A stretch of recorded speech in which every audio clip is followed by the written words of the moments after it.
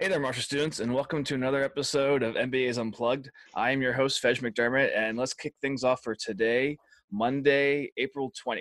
So, with today being, of course, 420, this is going to be a very special episode where we'll be joined by a very special guest that I'll be announcing sooner in the show. But just to run through everything, this episode is being taped today as well as being distributed today. So, this is the first time that I'm attempting any of this. But let's just jump straight into our program office announcements that we have here. So from the program office, we have two announcements. One for today, April 20th, being a virtual coffee with the deans from 1 to 2 p.m. So those should be on your calendar invites, and you can access that via Zoom link if you want to engage with the deans and ask some questions about anything going on with the program office. Other than that, tomorrow at 12:30 p.m., there is a student organization officers training for working with career services. This is the first session of that. There will be a second session hosted later on in the week. Not sure who's supposed to actually go to those trainings besides people who are presidents or officers in their respective organizations, but make sure that if you think you're supposed to be there, just join anyway. Other than that, we have one announcement for club announcements. This one comes from the Marshall Cannabis Industry Club, a blunt rolling and joint rolling 101 training going on from first one is at 3:45 with blunt rolling 101, and then at 4:05 there is a joint rolling 101, and then from starting from 4:20 to 5 p.m. They will, I guess, enjoy their how well they're able to do their roles.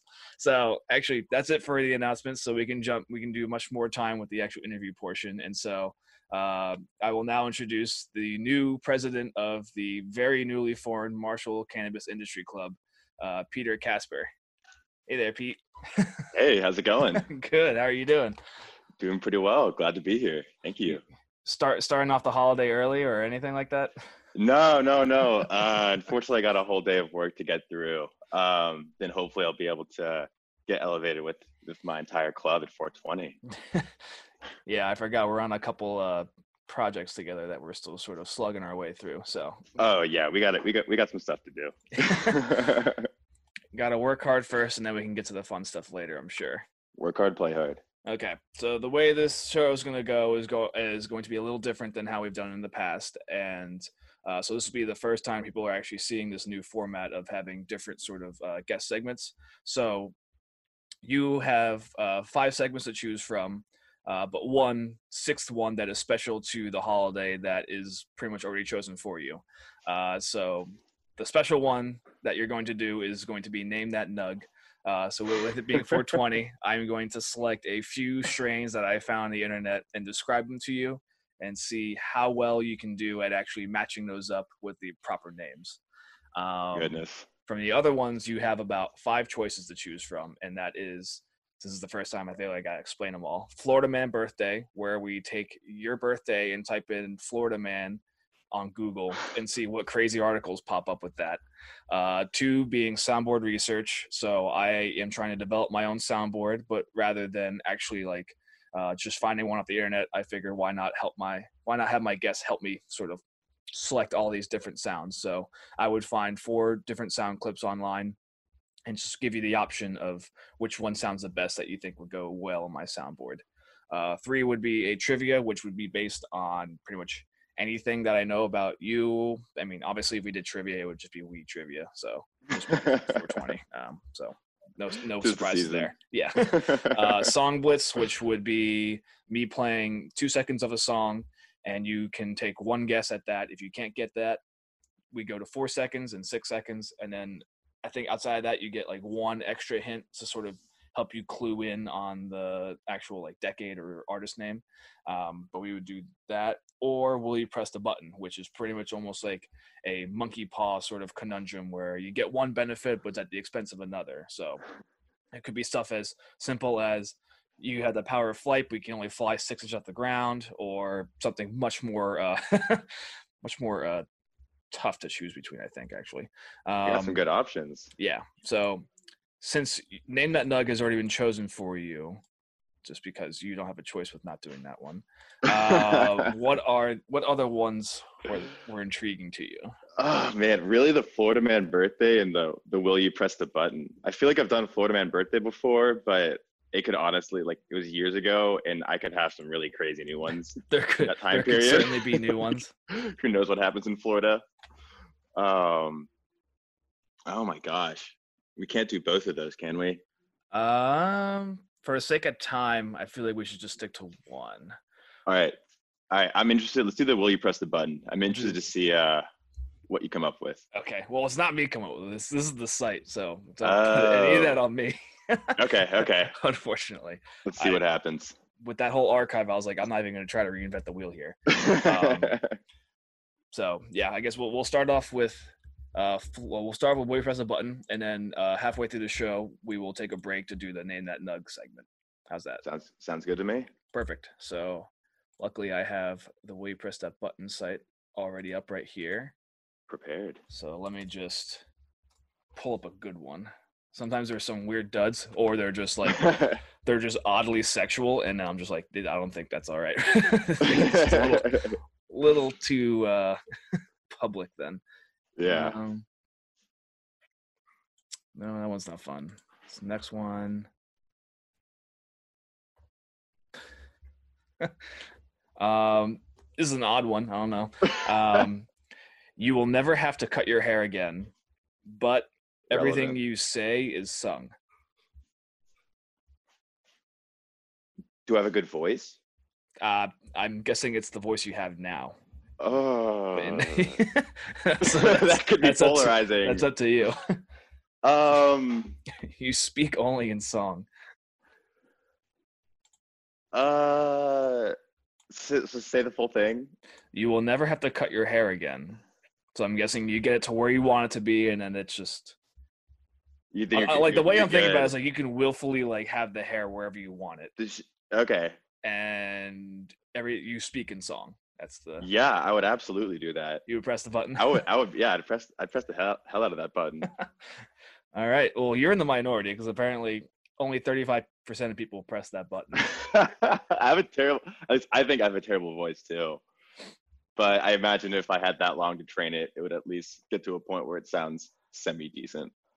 I just think about like how much I talk in a day and just having that all be a song. I don't know if I'd have many friends. Yeah, I'm really imagining that I'd get to a point where my voice sounds good eventually. Chances are that I'll probably still be breaking windows. Oof. All right, this second one. This one could be tough. So you have a chance to win an infinite amount of money, but there's only a 50% chance that you win. And if you don't win, you don't get any money for 2 years.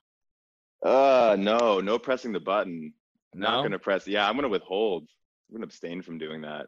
You wouldn't just like kind of live off your mom and dad for 2 years if you fucked it up? No, I've already gone through that experience and I do not enjoy it. I'm gonna not worth it. Not worth.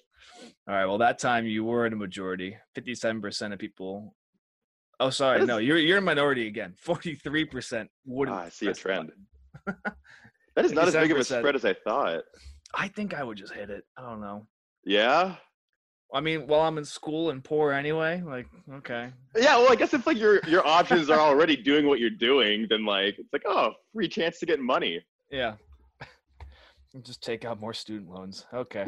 Yeah, whatever. Yeah, it's a later problem, right?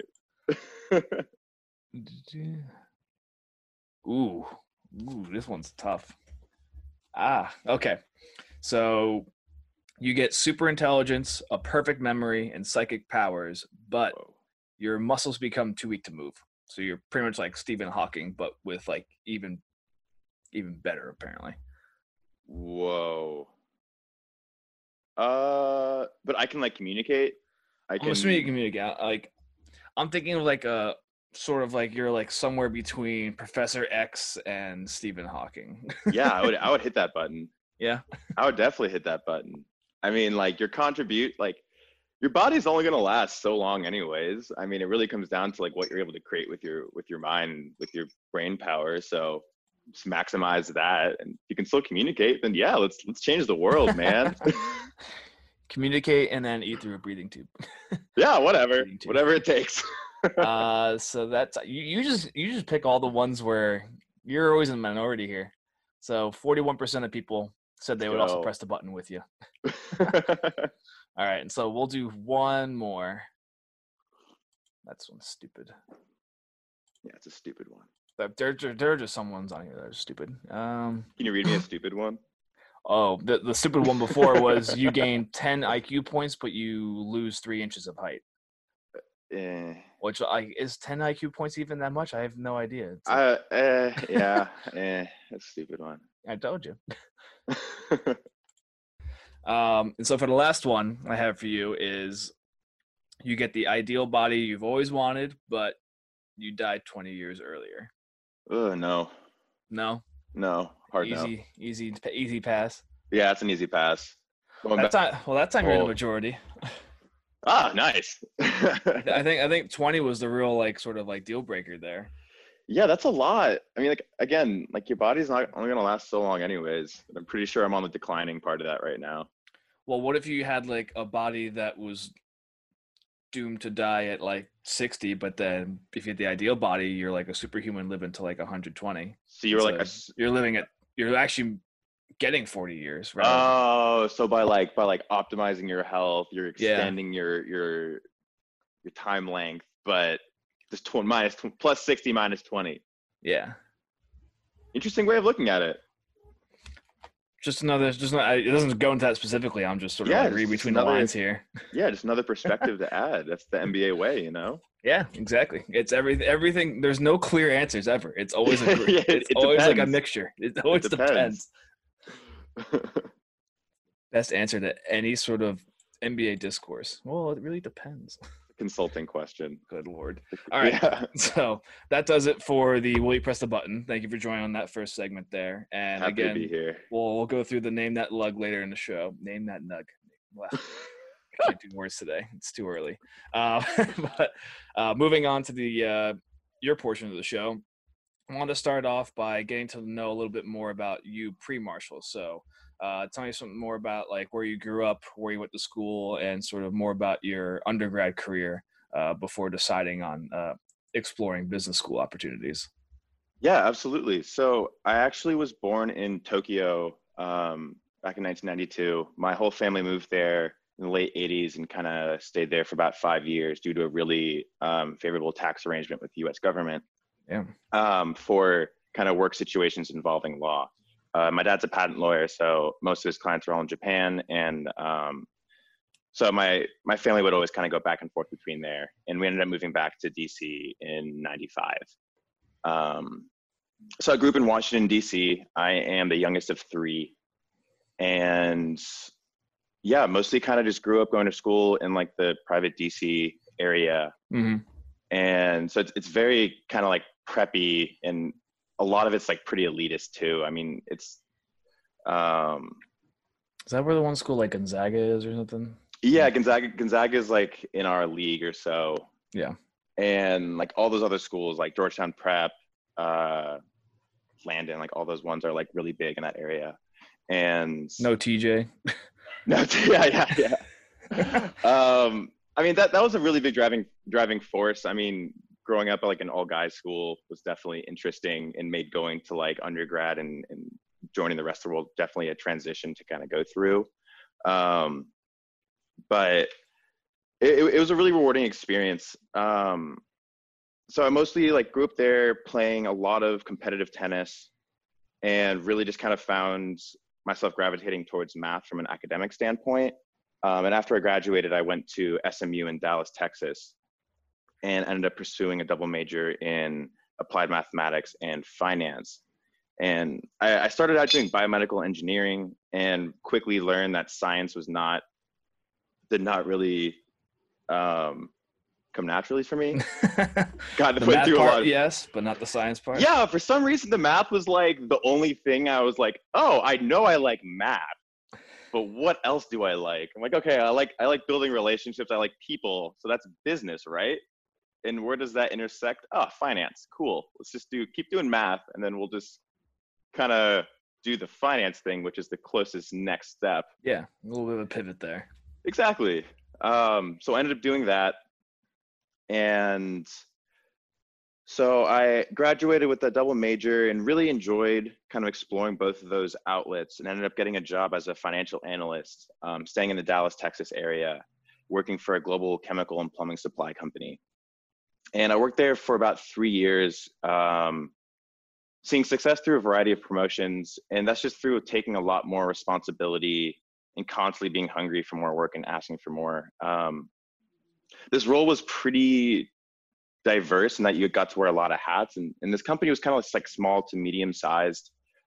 So in regards to the financial analysis, you really got to own a lot of your portion in regards to like every aspect of the P&L, building your balance sheet, cash flow.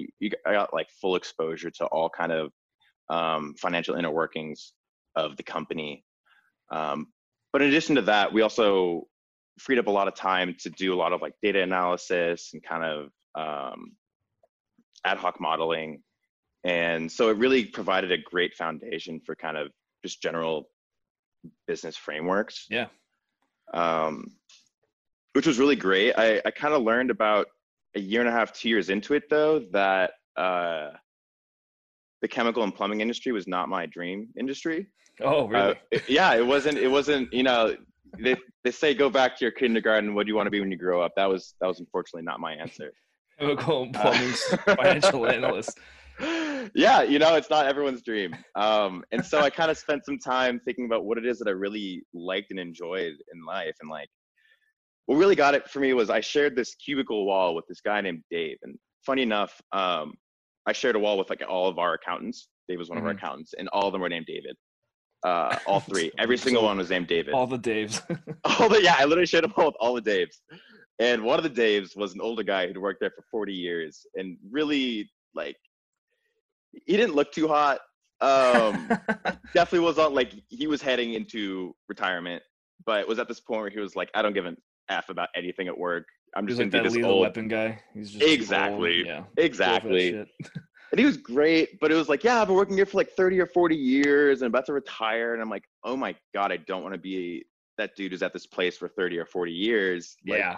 I want to focus on stuff that I really enjoy and what I want to do. Like, if I'm going to be doing something day in, day out for the rest of my life, I might as well choose something that I, you know, doesn't feel like work, that I want to actually somewhat passionate about. Yeah. Yeah, exactly. Like the whole thing, like you want to work, but then end the day not realizing that you just spent the day working. Mm-hmm. So I took a hard look over what my general interests were and things that I spend my time, like my free time doing, my free time researching, and that really came down to cannabis, video games, and music. Like those are the things that I built my entire community in Dallas around, my entire friend group around. Like we'd always go to live music. We weren't really big drinkers. We never really went out to bars that much. We'd rather just like kind of hang out at someone's house and like share a joint, watch some TV, and just kind of like catch up and play board games. Like that was like our culture that we really established for ourselves. So that was one that I really fell in love with, and that really kind of extrapolated more into like what I was looking for professionally. I mean, I followed the market. You think about all these big video game players, these cannabis industry, how it's developing and evolving, and that was what I enjoyed looking at day to day. So like going over financial numbers for those were actually something that you would be intrigued by and interested in, rather than going through chemical, plumbing, financial, like Exactly. I mean, like if I could see success in an industry where I didn't generally care about the underlying product, but I was still able to like succeed and grow and get a really worthwhile experience. Like if I could apply this in an industry where I actually cared about what the underlying product was, I felt like I would have so much more ownership and I could make such a bigger impact of what I was really doing and what I want to put myself towards.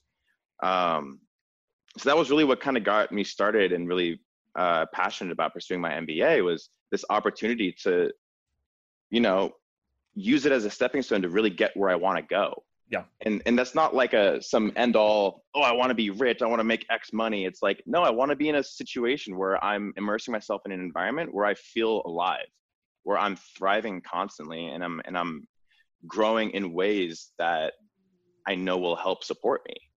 Yeah. I don't want to, well, yeah.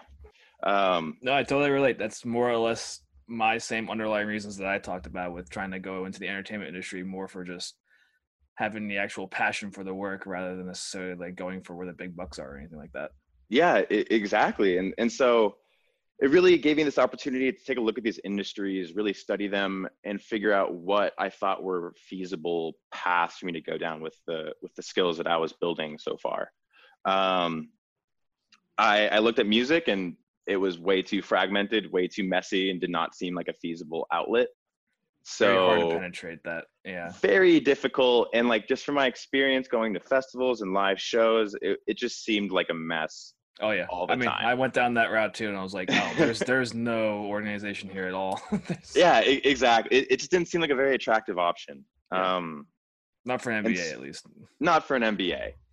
So video games and cannabis were our main ones, which were the main paths that I really decided to pursue for my MBA decision. And with that, I just like, once I knew what I wanted to do, it just became, all right, what are the schools that will help support this? And it came down to a couple of West Coast schools that I applied to. And at that point, it was kind of just like up to fate. It's like, all right, well, I know what I want. I'm happy with any of these schools that I'm applying to. Let's just see which has the most favorable option. Nice. And you were sort of targeting ones that did well in terms of placing within the video game industry, because I guess video games. I don't know. Did the cannabis industry have many, like, I guess, metrics related to like MBA? So MBA placements? Absolutely not. I mean, like, the cannabis industry is still evolving. I mean, it's such a nascent industry. Like, it's startup all around. Like, even if you have these bigger players, they're still basically toddlers as they're trying to figure out how to operate within an industry that's constantly trying to push them back down. Full of very small game entrepreneurs that are trying to just get different footholds in the market, but the market even is changing daily because of all these different sort of regulations and just restrictions. Dude, it's madness, but I love that. Yeah, so, it's really, literally a rat race. Yeah, exactly, and it's so scrappy, and there's just so many opportunities to let your personality shine through it, which is what I've really found. But yeah, I really was kind of more banking on the video game aspect of it. There's just more information kind of going into school, and it seemed like there was Migo was already in existence. So there were prospects, and I knew there'd be resources. So I wrote my entire grad essays on video games. I didn't even try to do it from a cannabis perspective. That seems way too high risk, in my opinion. From an admissions standpoint, maybe. Yeah, I didn't know. I mean, knowing what I know now, it might be, I think it would probably be accepted, especially considering that like MCIC is now in existence. So we're trying to promote that as an active recruiting track. But yeah, it definitely was an interesting journey, kind of coming to this position of like, all right, this is what I want to be doing with my life now. Okay. And so we kind of know why, like, what sort of industries you're targeting. Is there a reason why you're targeting West Coast schools specifically? Because I know you're in Dallas and you're from DC. So I mean, my options were to go back to, so if you think about like video games and cannabis as like kind of like the Venn diagram, which ones support cannabis, which ones support video games, and then what are the states that overlap in these situations? It's like, okay, there's Washington because it has Microsoft and it's also legal out there. You have California, which is kind of the capital of both of them. And then you have varying states kind of spread throughout, like a couple video game ones in Texas, some on the East Coast. But it just seemed like everything was really centralized around California. So that really just made it a natural choice for me in regards to where the best fit would be. Okay, that explains that a lot more then, yeah. I didn't think about the overlap, and definitely DC is probably not the best place to go for that. And I think the only school there would be Georgetown too, which I don't know. Yeah, has a very relevant video game industry pipeline. Yeah, it's not too established, at least yet. Yeah. So. Okay, so we kind of know now what sort of brought you to Marshall, where you came from. So the long journey you had from DC to aspiring to your job that you aspired to since you were 5 years old of working for a plumbing and chemical company. The dream. To now coming all the way west to LA. I'm just trying to make a full west loop around the world, head in the west direction. I mean, I'm right along for the ride with you because I was in DC for 3 years, so I'm sort of like following your footsteps here too. Is there anything? Let's see. I kind of want to ask a question around like living in DC versus Dallas versus LA. Yeah, So go for it. what is sort of like what's a good question to ask around that? What's like the food staple that you would go to? So like what was like your go-to breakfast in DC, and did that change when you moved to Dallas, and has that now changed again once you've moved to LA? Well, breakfast, that's funny. Breakfast is like the one thing that I like will routinely make for myself, except when I'm in DC. I will always go to this place called Jetty's. It's like right near Georgetown, um, really close to where I live, like Mm-hmm. probably like 5-10 minute walking distance. And that's just become like a family staple for the last like 10-15 years. They have just like the dopest breakfast sandwiches and just all kinds of sandwiches, all like Nantucket themed too. Yep. Um, so I'll like always routinely go there. But breakfast is actually, now that I'm thinking about it, yeah. So we'll call Jetty's Washington D.C. Yep. Texas was all breakfast tacos. I mean, that was Oh, like my right. life was breakfast tacos and breakfast burritos, and that was like my first foray into breakfast tacos, and I have never looked back. Like that I was such a remember staple. I remember when people were like, when I think Taco Bell came out with like their breakfast menu and everything, everyone was like, "What? Who would have like breakfast tacos?" And I was like, "Dude, Denver and Texas have been doing that for years. They've been doing it for years. Like they already know that's a successful formula. Like that did not just come from Taco Bell. They did not just make that up." Yeah. So then in California, um, man, I've really gone kind of like freestyling it here. Like this is the first time where I've been like having to make my own breakfast each morning before coming to school and everything. I haven't had like a restaurant nearby that I can constantly go to. Like in Texas, I either ate at school or my company had a cafe that would Oh, have okay. breakfast that was subsidized. So I'm like, all right, well, I'm gonna go get a $3.50 giant omelet. That makes sense. Yeah, that's definitely doable. Yeah. But there's nothing subsidized about the on-campus food at USC. So, No, no, it is very much not subsidized. uh, nothing. Yeah, I don't know. I mean, you'll go from like jetty sandwiches to breakfast tacos to I guess like shitty Starbucks breakfast sandwiches. The true sign of a struggle for an MBA student. You just don't even know what the meaning of breakfast is anymore. Yeah, the degradation of my breakfast I'm experience. pretty sure I wasn't eating breakfast when I was going to class at the time. I would just have like a power bar or something. Just grab coffee and try to make it through. Yep. One core class at a time. Okay. So yeah, now we know a little bit more about you, and I sort of a little bit about the different locations where you sort of grew up and lived in. Before we get into more Marshall specific and club stuff, we'll break up the show a little bit to enter our next portion, which is Name That Nug. Oh So boy. I have here 100 cannabis strains to try before you die. And so I'm going to pick a few that sort of stick out to me and read you a brief description from which you have that description to sort of try to narrow down what a possible name would be. So All right. I'll let give it me my just best shot. let me just control F the first one here. Nope, not that one. Okay. So the strain type is a hybrid. Okay. And it combines the potent and flavorful forces of its parent strains. The smell is likened to fresh apple and mango, with an overarching flavor profile mixing pineapple, pine, and cedar. This hard-hitting sativa-dominant hybrid provides a long-lasting, energetic buzz, perfect for productive afternoons and creative escapes. Pineapple OG. Uh, it's probably as close as you're gonna get to it. It's not pineapple OG, but it's Citrus. It's something OG. no. You're right with the pineapple part. Ah. Frick. Um. It's a very like, oh duh. Pineapple Diesel. No. Uh. What is it? I'm gonna feel bad if I tell you because you already got so close. Damn it. There's a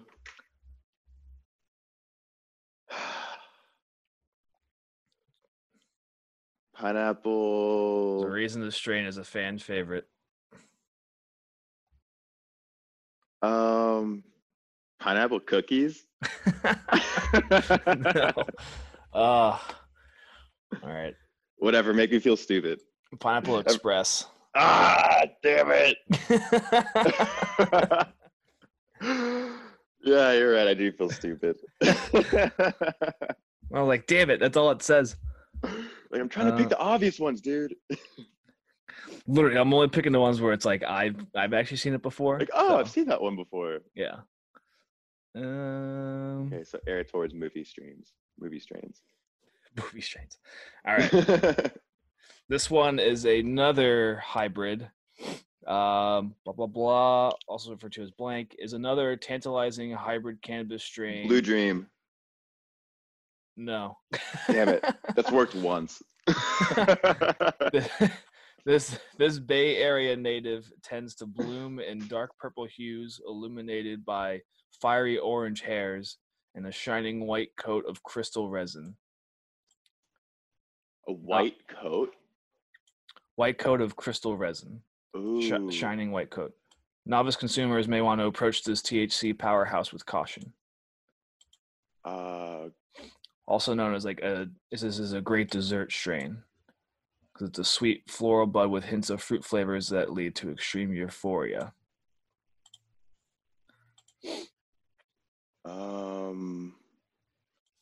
Gorilla Glue? No. It's also referred to as Larry Bird. Oh god, that is not going to help. From Cookie Fam Genetics, I guess is what who created Is it a cookie? No, it's not a cookie.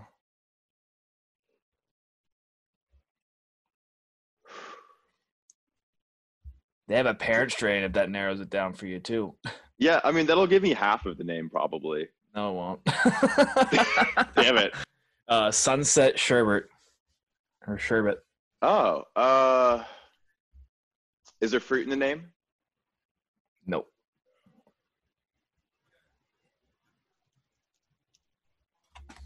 Gelato? Yeah, there you go. Really? Yeah, gelato. Oh my god. Oh, I'm impressed. Patting yourself. The strain identifier. Got this one. This one might be an easy one, but I don't know. I'm just going off ones that I can identify. So yeah, go for it. Right. So this one's an indica. So it's an indica strain that has gained notoriety in the U.S. and beyond for its heavy tranquilizing effects. The sweet hashish flavors with subtle notes of chocolate and coffee come through on the exhale as powerful relaxation takes over. Stocky plant stature and bulky bud structure suggest Afghani descent, but its genetic origins aren't certain. Blah, blah, blah. Breeder whom the strain was named after states that it emerged just after 96, when its OG brand was hybrid pollinated, an unknown indica strain obtained in New Orleans. GG number 4? Nope. OG Kush? That's the parent strain. Oh, okay. So it was when OG Kush was hybrid pollinated with an unknown indica strain obtained in New Orleans.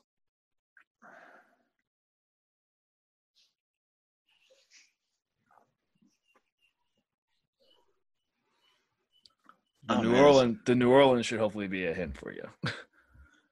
I don't know if it would be though. I don't know. You probably went to New Orleans. You're in Dallas. Yeah, my mom's side of her family is from New Orleans, actually. So I really feel like I should get this now. But now I just keep thinking of like something French or Creole or bourbon. Not really French. I think more just New Orleans.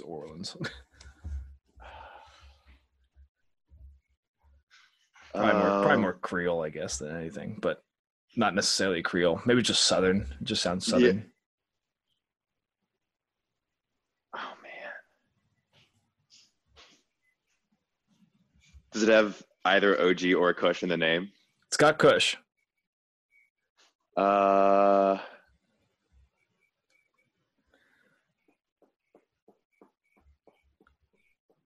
Lemon Kush? I have no idea. No, What is it? you got Bubba Kush. Bubba Kush. Man, there's a whole what is it? There's like a diner in Dallas called Bubba's that became famous for serving the Highland Park jail breakfast, all the inmates breakfast each morning. And so Highland Park was the area around SMU. Oh, And I had some friends who were idiots and became very familiar with Bubba's breakfast service. that's hilarious. Became familiar with Bubba's breakfast service. All right, let's pick one more. We'll go with this one.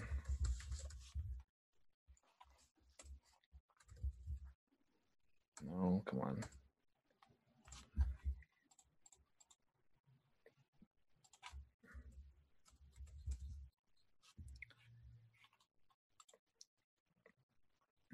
Damn it. All right, there you go. Okay. What website are you on? Leafly.com. Leafly. Yeah. I'm familiar with Leafly. Were you questioning the the validity of all these? Yeah. Who are you getting these? What's your source? Doesn't sound like Bubba Kush at all. So this one is a sativa, and sometimes called, like, I was going to give it away, is an invigorating sativa dominant strain named for its pungent diesel-like aroma. This fast-acting strain delivers energizing, dreamy, cerebral effects that have pushed it to reach legendary status. Took root in the early 90s and is believed to have descended from Chemdog 91 and Super Skunk. Okay, that leads me to believe it's either lemon diesel or sour diesel. Which one are you going to go with? Sour diesel. All right, that one's right. Yeah! The diesel kind of gave it away. Yeah, but no, there's a lot of diesels. There's a lot of diesels out there. I wasn't sure how common the actual, like, diesel name was. All right. Pretty common. I actually have both of those. All right. Well, out of that, you pretty much did pretty well for yourself. Yeah, two to four. After testing your knowledge, you probably, I would say you came out on top with that. Thank you. Pineapple Express will haunt you, but you know. Yeah, it's probably till I die, but that's okay. All right. We all have our demons. So thank you for playing Name That Nug. That was actually a lot more fun because you were very knowledgeable of that. So I didn't feel like I was just trying to hammer you down with the impossible ones. I was surprised I did as well as I did. All right. So now moving on to more Marshall or the Cannabis Club specific stuff.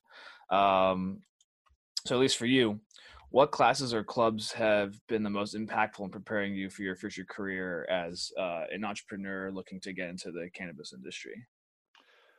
I actually might reframe that to be more like not just entrepreneur for cannabis, but also for video games, because True. As I mentioned earlier, I was kind of pursuing both those paths, and honestly, kind of designed my curriculum in a way where I supported both of those. Okay. So because I didn't know then, I wanted to have the luxury of the choice, even if that meant more work kind of upfront. So I've taken, or at least gotten the opportunity to acquire a lot of experiences that I thought were extremely beneficial for both of those paths.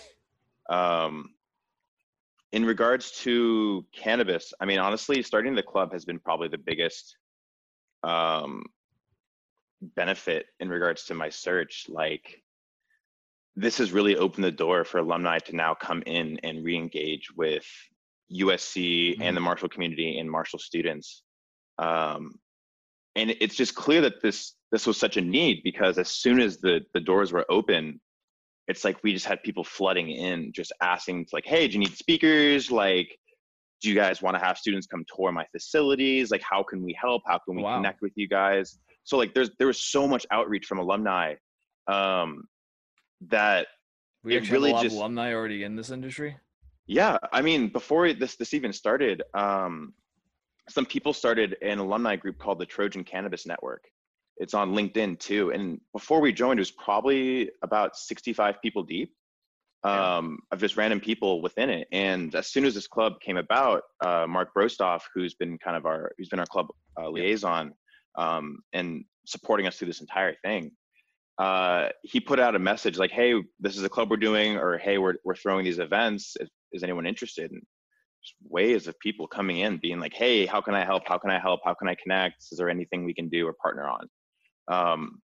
So just being able to have that opportunity now to really re-engage with them, and especially coming from Texas, where like I'm just trying to understand the industry from an outside view, like from what I can simply Google. And for people who know the industry, that's almost impossible. Like it's such a black box right now, and if you don't know someone in it or you aren't currently working in it, then it's so challenging to get information. So just now having this open access to industry professionals is such a tremendous asset, because now we actually have access to all this incredibly critical information to help our students really prepare themselves for the industry. Damn. So that really, like, just opening that hole up really got the ball rolling for you guys. It was just sort of Holy waiting to crap, be yeah. made. Yeah, I mean, especially when it comes down to like local meetup groups too. Like the cannabis industry is so network heavy. But I literally went to a single local meetup group. This group called the Southern California Cannabis Business Investment Group. It was actually started by a USC alumni, whose his main purpose is just to help entrepreneurs start off and succeed in the industry. But first meeting I went to, I wore a USC Marshall shirt and walked away with like 6 or 7 connections. People who were like, "Hey, I want to talk with you. What are you doing on campus? Like, how can I help?" So on and so forth. So, I mean, just now having this as a resource is such a value add, I think. And hopefully we'll start to just curate more opportunities and events for other people to benefit in the same way. So that's the cannabis front. Yeah. From the video game front, luckily MEGA has already kind of put forward a lot of actions to help people kind of curate those experiences that the industry is looking for. So as an example, we have a really close-knit program with AGP, it's Advanced Games Projects with the Turby, where some students are able to take on the role as a producer and kind of help steer the direction and development of a video game. So I've been able to take on that role as a producer for a video game and kind of help steer that this entire year, which really gave you firsthand experience on managing, I mean, a team of like 30 people. Like right now, right now, I think, I mean, teams go from design, narrative, usability, art, engineering, and all of them are about 4 to 5 people deep. And being able to then like communicate with all the leads from different teams, thread together people's work to like in like an integrated product, and like figure out how to deal with crises and in like last second pivots, like that is such a meaningful takeaway from this experience. And even though I'm not going into video games anymore, like having that is already it's so crucial. Like learning how to manage people, but also manage situations that are out of your control. When someone comes by and it's like, "Yo, reduce the scope, can't do that anymore," like figure out how to cut it.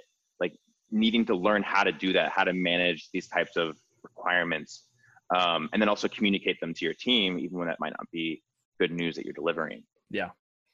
Which is probably the better skill to have practice with in your academic career, rather than like real life trial by fire in the actual environment.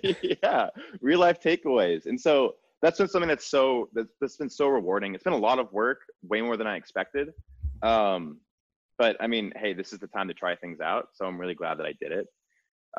Additionally, video game entrepreneurship as a class has been incredible.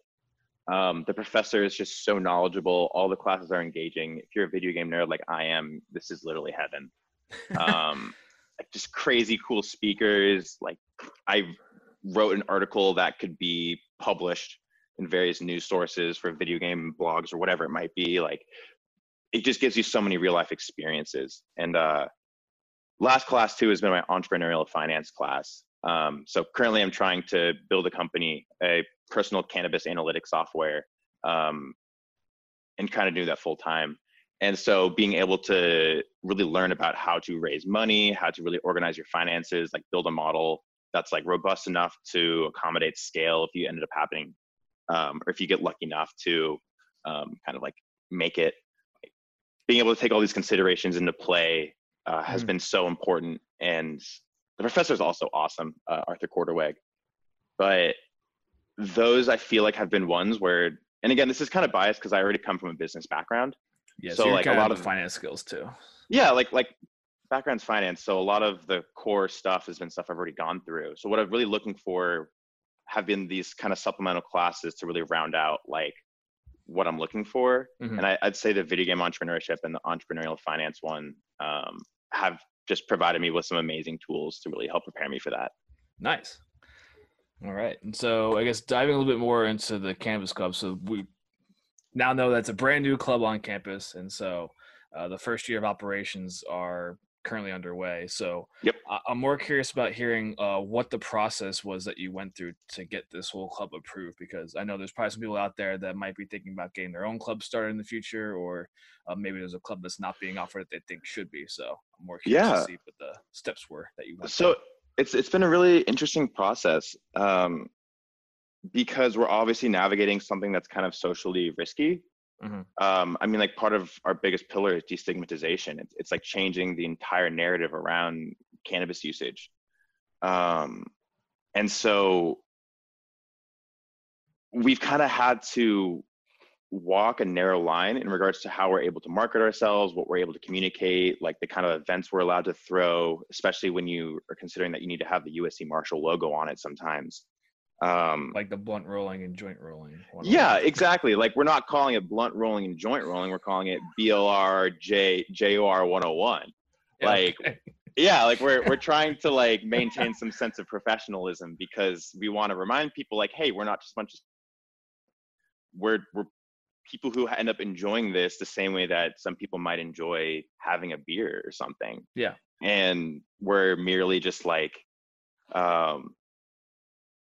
there's no difference. We're just happening to enjoy a different experience. Yeah. But really communicating that to people who are unaware, like education is such an important aspect of this. So I think that's provided some additional barriers, which may not necessarily be relevant towards some other clubs. But in regards to the just the general steps, I feel like there's a lot to take away. We were an industry club, which means that it wasn't just like social and interests. Like we actually are trying to put a really big emphasis over education and recruitment. So one of the things that we really needed to show the school, because there's such a high bar for the requirements, and like the proposal process was honestly pretty rigorous. But making sure that you had like already set events in place through the year that you could show like, hey, we've already been doing stuff through the year. Like basically our whole proposal was like, listen, this is what we've done this year, which is very similar to another club. We've thrown lunch and learns. We've hosted, like brought in speakers for panels and stuff. We've hosted social events, like happy hours for alumni. Like we're doing all these other things that a normal club would do, except we're just a normal club. We just don't have this official registration with the school. So you were already sort of doing these events and social events sort of like on your own through your own channels rather than through a proper like club organization. Yeah. And it was a lot more challenging because we obviously don't have access to the typical resources that most clubs do, aka campus groups, like club funding, like any of the GSG funding or like whatever it might be. We just didn't have like any funding basically. So we were entirely dependent upon really like the faculty or staff who are willing to put their, who are willing to support us. So for lunches and everything like that. And it definitely provided some challenges because like we've had some guests who were like, oh, there's not enough speakers for a lunch, which means that there's not enough demand. So we don't think it's a good idea for us to come. And it's like, well, students still want to see you. Like, yeah, there's 10 people and it's not the 15 required for a lunch, but like people still want to see you. Yeah. So there's like really weird kind of like give and takes where you end up suffering as a result of not kind of having it. But I think still just operating like a club, like finding some faculty or staff who will support you and who believes in like what you're trying to do, and then just trying to do it without the official registration status. Like just throw those events, build the community, because when it comes down to really propose it to the school, they're going to be like, all right, what have you done? Like, how big would your potential class be? Like, how much would you charge? Like, just I think creating it like it's a normal club and trying to operate it that way is like the necessary steps to prove to the school, hey, this has longevity to it. This actually has momentum. Like, this could be a thing. Yeah. So taking the entire purpose of the club alone, like out of it, just setting up like a standard industry club to sort of show that the underneath maybe sort of what people might perceive from the outside, it pretty much operates and is the exact same as any other club here at Marshall. Exactly. Like that is exactly it. And I mean, one of the biggest things that we got just grilled on to, I mean, our proposal was supposed to be 10 minutes of presenting, 10 minutes Q&A, and it was 10 minutes of presenting and 40 minutes of Q&A. Holy crap. And it was, oh my God. I mean, it was just one after the other. Like, well, the biggest concern was, what are you going to do? Like, sure, you guys might be passionate about this, but what do you do if you can't sustain that? Because there's obviously a big problem right now with a lot of clubs where they're struggling to maintain the leadership to continue its longevity. Yeah. So it's like, all right, well, what are you going to do about that? It's like, what am I going to do to ensure that in 2 years that there's still people that want to be a part of this? It's like, I don't know, man. Like, I'm just going to do the best that I can while I'm here and try to support that. But like, I can't guarantee you that in 2 years, there's going to be someone who comes in that's completely emblazoned by the whole cannabis industry and wants to probably argue that for almost any club, actually. Exactly. Like it is risk that is not particular to the cannabis club. It's risk that's mitigated by having quality events and good speakers and making sure that it's a club that people felt like their dues were being used appropriately. So exactly. And my get the most out of their experience. Yeah. Yeah. And I think the way that that's operated will depend club to club. But ultimately, I think that's just the key to success here. Well, happy to hear that you guys made it through that gauntlet, but and are now officially an industry club here at Marshall. So for, I guess, our last question is, I guess you briefly touched upon it a little bit, but I was hoping you could go more into the strategic plan that you were thinking of developing for the first year of operation for the Cannabis Club. Absolutely. I'm actually really excited about my vision for the Cannabis Club. The general theme for the year is just going to be partnerships. I mean, we're the first year in existence right now, and we are an industry that covers everything from venture investments, marketing, supply chain. Like, we are an industry club that touches every aspect of it. And we're also like an entrepreneurial club or an entrepreneurial industry too. Mm-hmm. So like, there's so much overlap. And so to kind of back up, our main three pillars are education, recruitment, and destigmatization. Yep. So all of our events are supposed to be in support of these primary pillars. And we believe that because of this opportunity to really like partner with everyone, we want to solidify our community, really solidify our position within Marshall, and just like, I don't know, enforce, like kind of really see yourself as like an established portion of it. And that's just going to come down to partnering with as many clubs as we can for all the events that support these three primary pillars.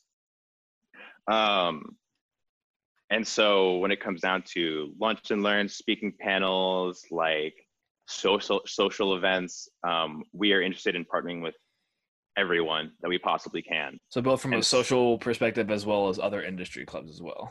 Absolutely everything. I mean, when it comes to any kind of professional event, yes, like something that I'm very interested in doing is like a marketing cannabis, because like, how do you necessarily like push out this information and advertise to students when it's still kind of like a risque topic? Yeah. Partner with GMA. Like, I want to have like a women leaders in cannabis as well. Partner with GWIB.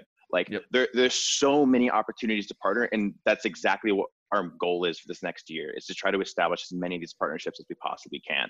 So if you are a club leader in another club and you want to partner, please reach out. Ramon Anurag is our chief of internal relations, who covers most of this, and his job is literally just to establish as many connections and opportunities as possible. So we are open to it. I mean, he's also the chief financial officer too for the MGSA. So yeah, he is a stud and a half. I was pulling that off, but yeah, Yeah, I swear to God, he's got one of those tools that Hermione has from. Yeah, the little. Oh God, I can't remember it now. Yeah, I can't remember it Damn either. it! Oh, that's gonna bother me. Whatever. Yeah, whatever. Oh, fuck it, still no. Okay, we're moving on.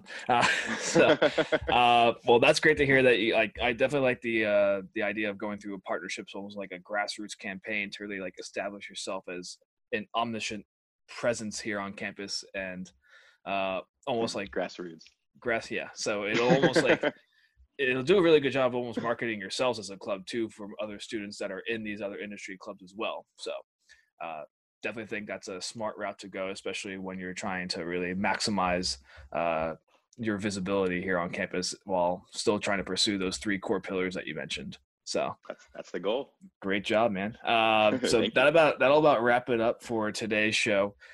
Before we go though, there's 2 more things that we need to cover. So the first is as a thank you for joining me on 420 and taking time out of your lovely holiday. Thank you for taking time to interview me. I mean, this is such an awesome experience. I want to give you about 30 seconds to a minute as like a floor for you to just promote whatever you want as a thank you for coming on the show. So you can do more about the Cannabis Club or anything else that you have going on. Just let the people know. Yeah. I guess what I want to say is, just kind of re-echoing my point earlier, like if you are a member of another club and you see an opportunity where we could really have some synergy with an event, we are so interested in partnering and would love to hear any opportunity for that. It's been such an amazing year building up this club, and I mean we have such an incredible cast of members so far who have been able to come out and support everything we're doing, which has been so moving for me. So I just want to thank everyone who's a part of the club, who's helped me kind of build this up. I mean, there's no way this would be in existence without all of the support that's been given. And so I really just want to use this to say thank you back to everyone else too. Awesome. Yeah. Well, I'm glad everyone was able to help you out with this because truly an awesome thing that you guys put together here. I'm really excited to see how it grows. And then the last thing you have, which I think you already have ready for me, is you get to pick a song of the night. So you get to choose a song that we use to play out the show. Hell yeah. I would like to choose Life Goes On by Manic Focus featuring Grizz. Awesome. So that about wraps it up for today's show. I've been your host, Fej McDermott. And once again, thank you, Peter Casper, for coming on and talking to me about all things cannabis and Marshall here for Thank you so much. Today. And then to play out today's show, we'll be playing Life Goes On by Manic Focus featuring Grizz. You rock.